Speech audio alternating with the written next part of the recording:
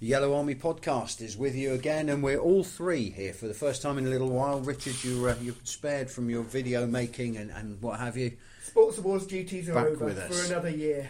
My God, what a happy bunny he looks as well. He does. I love the Sports Awards to death, but I tell you what, it's a lot of hard work. hard work. It does shorten your life, doesn't it? So it's good to have you back on board, and there's much to talk about this week as we look ahead to a weekend when Torquay entertain Macclesfield at Plainmoor, and then a week later, big game away at Barrow. So we've got a lot to talk about, and the stories which are appearing on our website today. A signing has been made, David. Yes. United have signed a young Irish centre forward called Rory Keating. It's spelt differently from Rory. It's Ruari, but you pronounce it Rory. He's a young. It's not Ronan Keating. No. Signed in by mistake. It's been a roller coaster of a season. Sorry, Dave, carry on. He's actually been training with United for the last fortnight, a bit sort of undercover. But I think Kevin Nicholson and Robbie Herrera are fed up with him, and most of the other players charging around getting stuck into the United's resident pros, and they said, right, we better get this bloke on board. Get him signed on. That's a good sign. I like the sound of that. Yeah, it is, and he's got a bit of previous a bit of a record. He's been recommended to United by Mickey Adams, the very experienced man. He's managed loads of clubs, hasn't he? But I think Port Vale was his last one here. Or briefly Tranmere, I think he was in charge of Tranmere.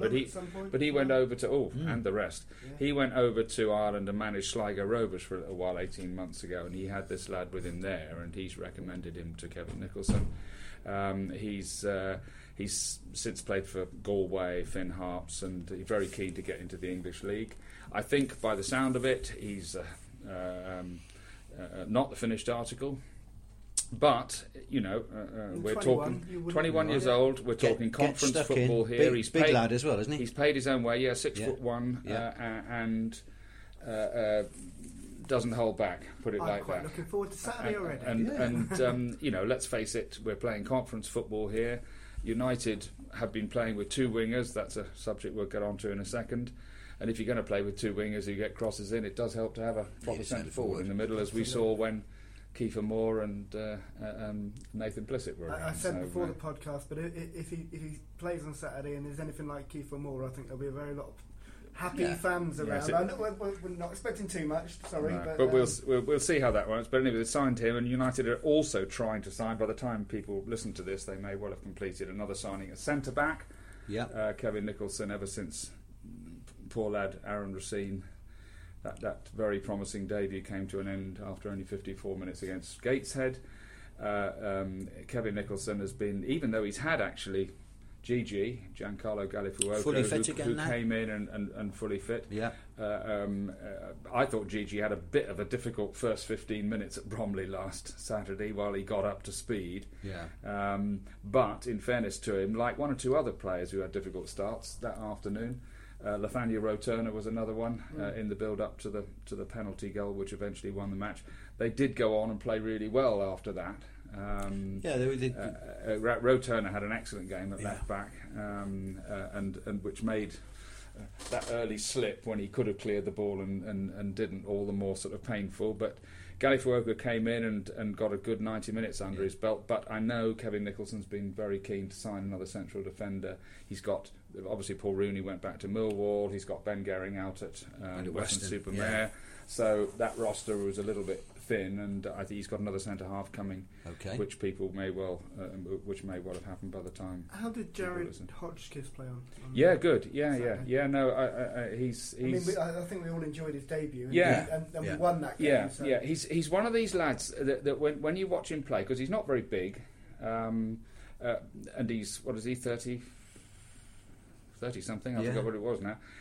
Played a few games. He has played a few games, and again in the first half at Bromley, under a bit of pressure as everybody was, Bromley started much better than United, and we were slow out of the traps up there and paid the price for it. But the longer the game went on, the better he got. And I think we'd all rather have it that way round than the other.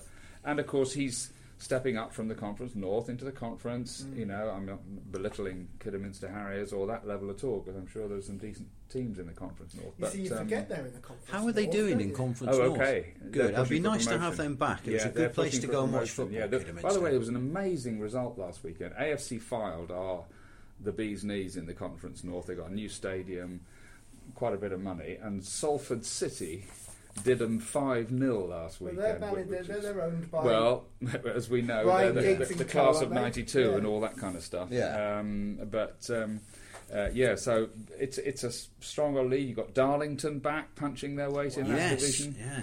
FC United are in there. FC United of Manchester, they're about halfway, I think, but it's you know, quite a few ambitious. A good league, that, isn't it? Well, it is, and of course, this is the trouble with the whole conference setup, and for clubs like Torquay, if it's not hard enough handling the Tranmere Roverses and the people like that who regularly drop down from the Football League, you also have to deal with these ambitious, Fylde and Salford and Kidderminster coming up waiting fast. to come up. And teams that have come up, like Barrow, for example. There you go. You know. Throwing a bit of money at it. Yeah. You know, it's tough stuff. And but anyway, so Jared Hotchkiss had a decent game at Bromley, along with actually quite a lot of other people. You said that when I saw you on Monday morning. I kind of said, "So what was it actually like?" And you went, "Yeah, no, they played well." And they put it in. I think one of the big pluses of the Gateshead win, which obviously home fans, you know, most home fans might have seen, was that there was at least some sort of signs of fight there against Gateshead. All right, they ended up winning 3-1, and which I think flattered United a little bit, and was, you know, I think Gateshead felt that they were a bit hard done by that afternoon, and probably were. But at least there was something you could get your teeth into with United after the previous 3 defeats, which have been very worrying.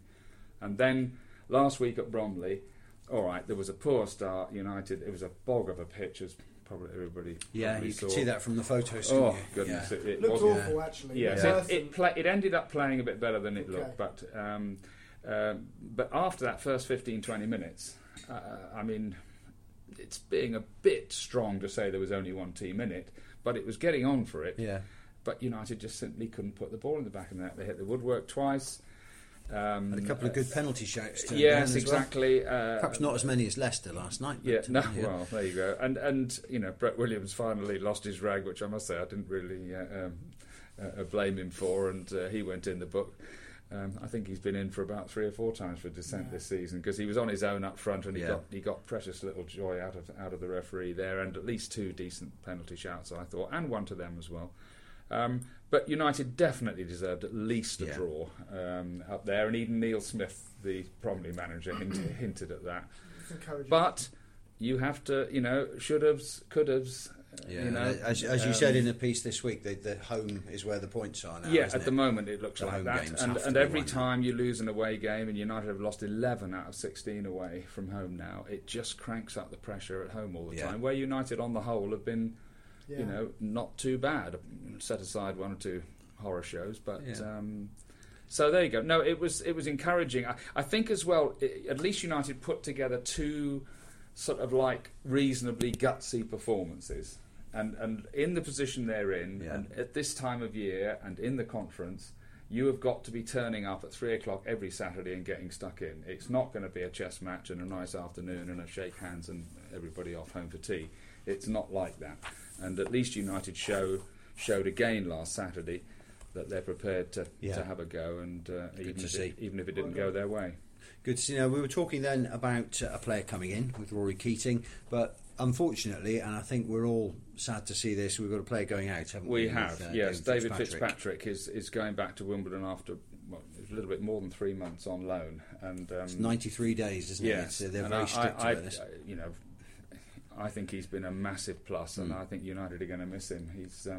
He's got better and better. Didn't he start in that game at Guiseley? He started in a horror show at Guiseley, where he came on as a sub at half time.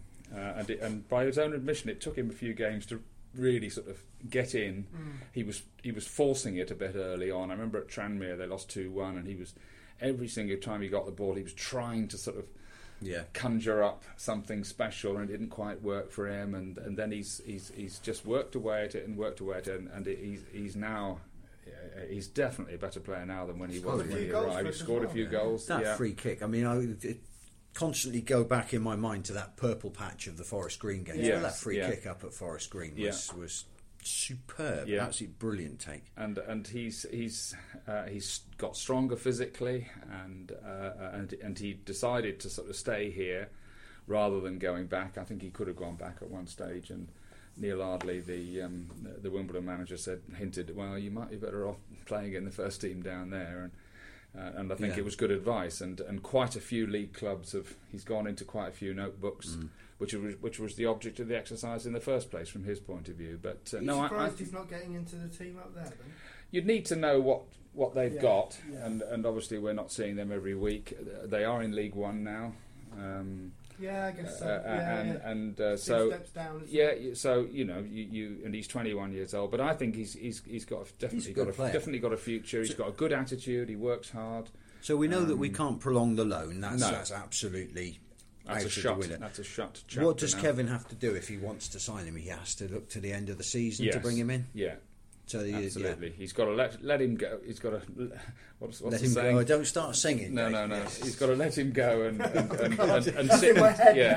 see what happens. Somebody else may take him in between now and then, and he wants to end up in the Football League, and you can't blame him, can you? No, that's right. I mean, if Torquay desperately wanted him, could he be released by Wimbledon? I'm not suggesting that's ever going to happen. No. And then we could sign him. You can sign him if he's a free agent. Yeah. I mean, the centre back that I think is on his way is a free agent. Yeah. That's the territory you're dealing with. In other words, United cannot now sign him from a contract at Wimbledon because should Wimbledon release him for any reason? Yeah, that's right. Yeah. I'm not suggesting for a minute that's going to happen. No, I know. But we'll see. Very good luck to him. I think he's a real good lad, and he's benefited from being here, and United have had him benefited in the same way. And I think as well, United have also one of the few teams in the conference, certainly that I've seen, that play with two out and out wingers, and especially during that spell when we had Kiefer Moore. Yeah. I think that front three Dan of Sparks on the other side, Fitzpatrick, Dan Sparks, and Kiefer Moore, they were an absolute handful for any defence at this level, and more than a handful. And the big thing with a player like Fitzpatrick and with Dan Sparks on the other side is that he gives you an out ball constantly, doesn't he, from defence? If you're looking to get rid of the ball and do something constructive with it, instead of just put it into Marnham Road, you look to players like Sparks on the left and Fitzpatrick. So it's a big job for somebody to take on, isn't it? I was chatting to Luke Young about that one day a few weeks ago, and when he was just coming back into the team. And I said, well, you're coming back into a team also at a time when we've got two genuine wingers, and he said, I know.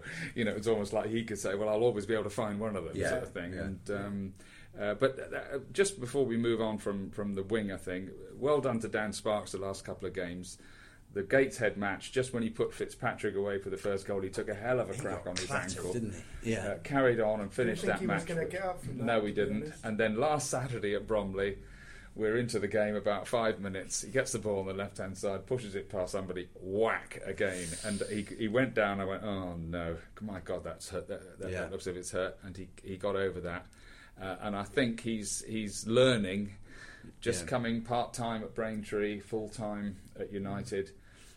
He's learning to handle these knocks, but and know when something is seriously bad, when something is seriously hurting, or whether it's just damn well hurting, if you know what I mean. But and he's also now, because of the way that he's played since he's come into the Torquay side, he's into the let him know you're there list now, isn't he? For defences, they'll know. Look out for Sparks on their left. Yes. Get a tackle in early or something like that. Because he can deliver a great cross. There's no doubt about it. And Kevin Nicholson was talking briefly about it at a press conference this week. He said if you think about the progress he's made this season, and imagine what he might be in next year or the year after, when he's got a full-time year under his belt, he's fitter, stronger, mentally a bit tougher. 25, is it something like that? Maybe 24, 25.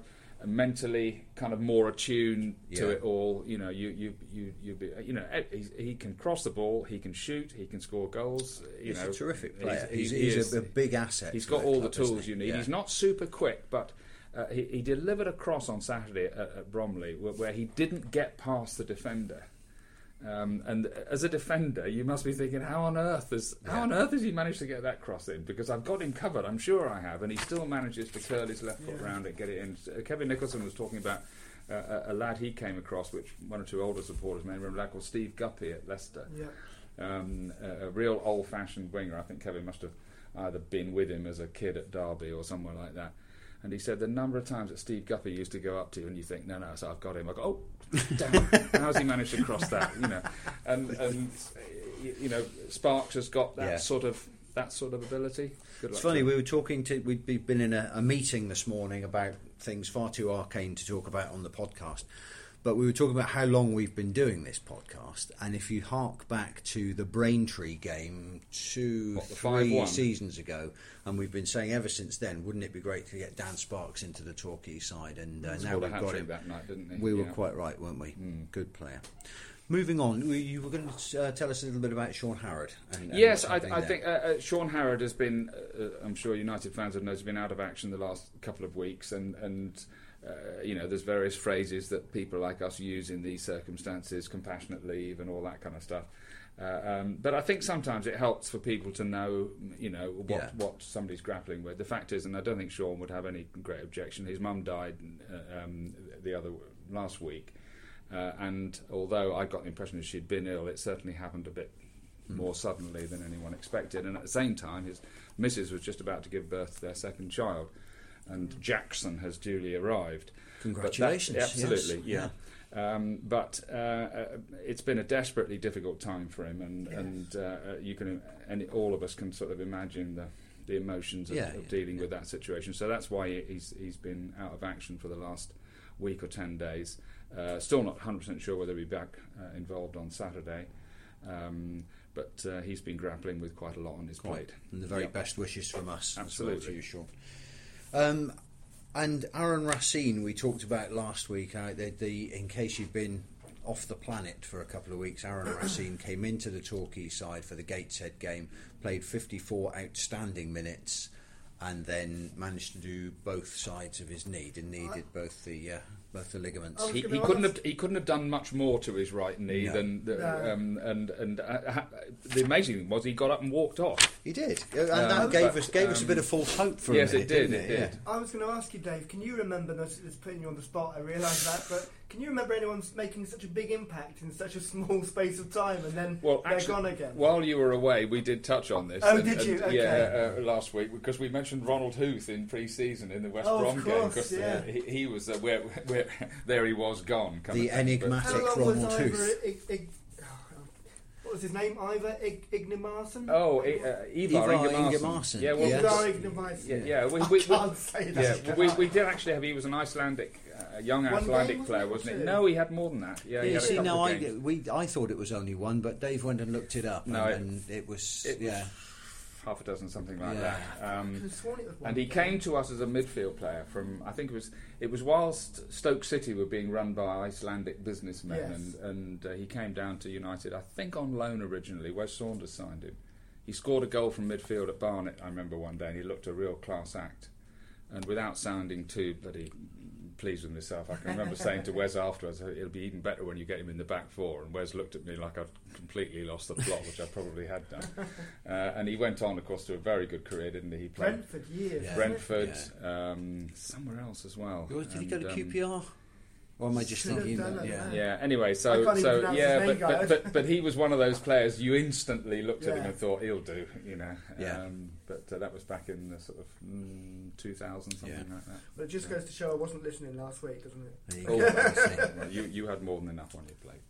So on Aaron Racine, there's a lot of talk about his wages. Well, if he's listening, this is not going to sound very nice, is it? But people have been talking about this. Yeah, absolutely. Because I think with the money situation at Plainmoor, people are genuinely and rightly concerned. But he came to United on perfectly, normal terms. It wasn't as if he walked into the place on crutches or anything like that.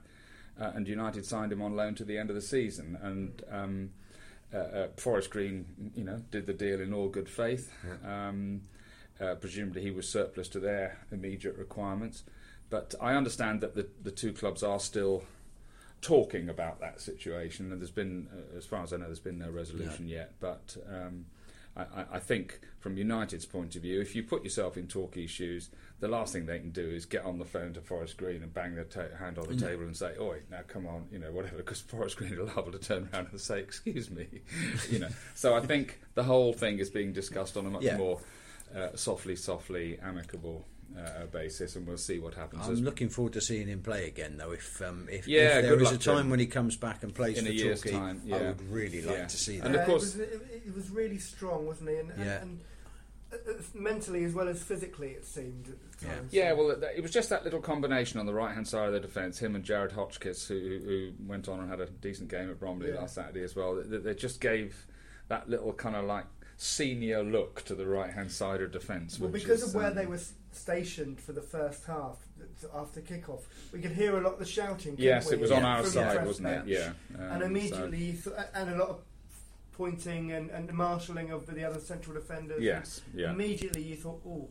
Yes. I think as well that just in the general overall stuff on that attack, the new owners are by the way, the National League board doesn't meet. I was on the phone to them this week and said, look, when is this board meeting? When you are due to? Oh, it's at the end of the month.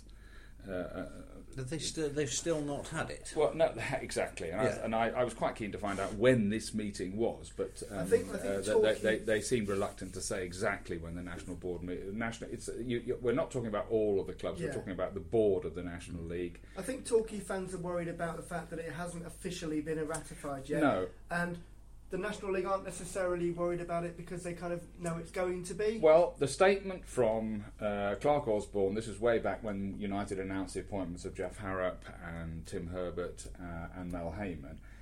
There was part of that statement did say that the National League had assured United that all the financial and administrative requirements of the takeover had been answered, and the implication was that it was going to be a rubber stamp job. The board were due to meet when all the clubs met for a mid-season meeting at Telford the other week, about a fortnight ago, I think it was, maybe a bit longer than that. That meeting went on too late, and I think they got to the point where they said, well, hold on a minute, we'll postpone this.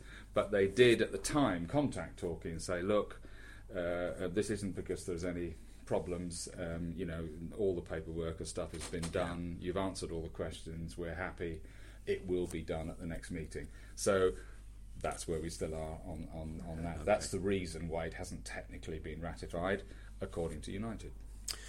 Okay, so now before we move on to talk about the Macclesfield game on Saturday, I don't want people to run away with the idea that we're not up with the latest trends. Okay, we've been on social media. We're all over it, aren't we? Yeah. There are a couple of things to talk about on social media this week. First of all, somebody has brilliantly put the music from Titanic as a background for Tim Sills' goal at Wembley. Oh, great! It's brilliant. But what it has, I have watched that Tim Sills goal probably a dozen times this week. I don't think I will ever tire of it. No. And if you watch the clip, Sills is not even in the frame until the cross arrives. No. Where was he in the bar or something? Well, where I was standing, because I was working in London at the time, so I wasn't in the press box for that game. I was actually standing. There was an away end full of Torquay fans, wasn't there? And then if you're facing the goal that Tim Sills scored into, I was just to the right, just around the corner, and had a perfect view of him steaming into the box as Carlisle put that cross in.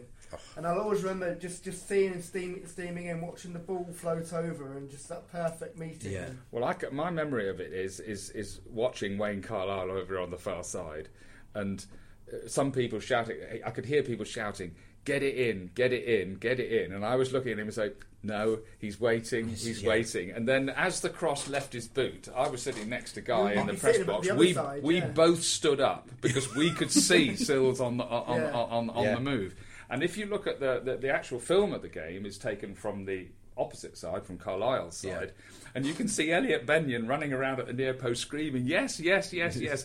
And it was like Wayne Carlisle had his hand above his eyes, thinking, "No, Elliot, I'm not going to you. It's not coming There's your somebody coming in behind you," and he ignored Benyon running around at the near post and stuck it into that lovely, nice pocket for brilliant. And the celebration was great. It's one. If you're on Facebook, if you have a Facebook account, seek it out. It's brilliant. And I think Torquay United fans should watch that at least once a week. And it's also worth bearing in mind that at half-time, Tim Sills could not walk. No. He'd taken a hell of a crack on his ankle. He was all iced up over half-time, and the wasn't rest. he? Yes. I think Damien Davey, United physio, administered something to make sure he got out. And he walked into the press. He didn't walk into the press conference after the playoff final, where obviously United had won 2-0. He walked in on crutches with his ankle in a cast, and sorry, I'm going to get. It was, and we'd already taken the lead with a fantastic goal from Chris Hargreaves in the first half. But Tim Sills was out there. Because he wanted to be out, he wanted to be out there, and it was terrific that he was able to finish the job. I was working in London at the time at the Guardian, and one of the football reporters at the Guardian was Adam Sills, his cousin. Really? And I went in the next day, and he had a great big smile on his face because it was being shown on the feed, on the TVs, sort of 3 or 4 times every couple of hours. And, but he was find it and watch it. His ankle was just beginning to run out of painkiller at the time, and but there you go. Good days. And there's also a big debate going on Twitter at the moment, and this one we may have to roll over into next week. I think we're going to run with this one, aren't we? So we'd welcome your input on that. If you see us at the game on Saturday, come and have a chat. Who was the best Torquay United captain over the years? Torquay United captains over the years. Well. Yeah, okay. I think what we're going to plan is... Did Hockers ever wear the captain's armband? He should have done. Of course he should have done. I think, obviously, we're going to sort of pick this up and run with it a little bit next week. We'll do it online and in the paper. I'll tell you what, when you're listening to this... By the way, it started, in fairness to United, on their Twitter feed. One or two fans started chipping in with various suggestions. We'll put a little poll in online that you can let us know who you think is the best Torquay United captain, and we'll return to this next week. One or two interesting ones have cropped up of people who were named as captains, who they may have captained for a short period, but they weren't actually captain who, as you would think they are. And Alex Russell, of course, his name has popped up. Now, Alex, I think, did captain United on a few occasions, but he wasn't the captain of the promotion team. And yet, the way he played and the way he kind of helped to run that team gave everybody the impression that Steve Woods was the captain. Craig Taylor also did the job from time to time. But we are looking back at some... John Benson was a great captain. He was the captain when I first started. One that a lot of people may have forgotten just after that time, Mal Lucas, who came to United. He was at Norwich and Leyton Orient. A wonderful captain. And of course, down the years, you keep associating captains with the winning teams, and he captained the promotion side. Some of United's best captains have been people who have led the team in real tough times when precious little was going right. And should have been captains at better times. John Impey was a wonderful captain during quite a tough time. I know they had a great season under Cyril Knowles with him. Clint Bolton was See, now I'm thinking of the white kit with the blue and yellow vertical stripe. And that programme cover as well. That's right. It. I want to see us playing in that kit again one day. And Clint was captain for many years during not a great time for the club, but sort of 70s. What a great leader he was. Mid-table luxury. Yes, exactly. And then you look down the years since then. Bruce Rioch was captain, of course. Wes Saunders was a hell of a captain out on the pitch. Was Neville Southwood captain for a while? Chris Hargreaves as well. And you can obviously there's been precious few better than Chris Hargreaves. We'll chat about this. He is the most recent one that I've seen a captain change the course of a match out You're thinking of Northwich Victoria, aren't you? Northwich Victoria away when Chris Hargreaves decided that he'd had enough of being mucked about by Northwich Victoria and decided to do something about it. Matters were sorted out. They were, and Alex Watson.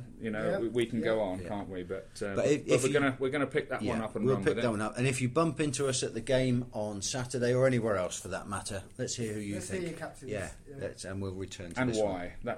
That's the reason because. No, it's great stuff, isn't it? You can always email them in as well. So that's, do that. Sport@heraldexpress.co.uk. So it leaves us precious little time to talk about the Macclesfield game. And I mean they're all big ones, aren't they? Yes, yeah. And Macclesfield, they're one of my favourite teams in this division. They always try and get it down and pass it. They've just sold Danny Rowe, the winger, who I've been trying to persuade Torquay managers to sign for because I'm time, but he's gone to Ipswich now for a few £100,000. Ipswich haven't picked up another player. They have. Interesting, isn't it, that they should be dipping down into this sort of level? Yeah. Obviously, Keeper Moore's gone there. But on the back of that, they've been able to go out and get Connor Jennings, striker back, who did very well for them. Luke Summerfield, who used to play for Torquay on loan when he was at Plymouth as a lad, and a winger called Andy Hayworth, who's quite a good player. But we have a player in the Macclesfield team who we all think is the bizzo. Is he still there? Is Danny Whittaker? Danny Whittaker is still the main man in their midfield, and I can't believe he's still there. I mean, I'm thinking back. Well, he is in his second spell there. Of course, he did start there, and then he went to Chesterfield. But I'm thinking back 15 Vale, years ago when long time. I remember that famous 3-3 game when they they went 3 up 10 minutes or something, and then we drew 3-3. And he played in that game. Yeah, he is one of those players that the Popsiders love to hate as well, isn't he? He has he has a rapport with visiting away fans, doesn't he? He'll take dog's abuse and then grin and wink back, won't he? But he's a bloody good player. We like him, don't we? And if you think that he's 36 years old, and here we go again. I always think back the late Cyril Knowles when he brought in Sean Hazelgrave. Everybody thinking, what? 35 years old, 36 years old. He'll never get through a season down here. You watch him do it, and these sort of good pros kept themselves fit, can play, strong characters. They keep on going and winning football matches. And I think he scored about 8 goals this season, apart from anything else. United will have to sort him out on Saturday. Danny Whittaker, but it's a big game, isn't it? And if United can reproduce what they did against Gateshead, it'll be a damn good match, and B, they'll have a chance of beating them. Looking forward to seeing the young Irishman if he gets a chance. Indeed. Well, fans of Torquay United, we've taken up quite enough of your time on the Yellow Army podcast this week. Thank you very much for joining us. We'll be at Plainmoor on Saturday. It's a 3:00 kick-off against Macclesfield, and as ever, come on you Yellows, and we'll see you next week.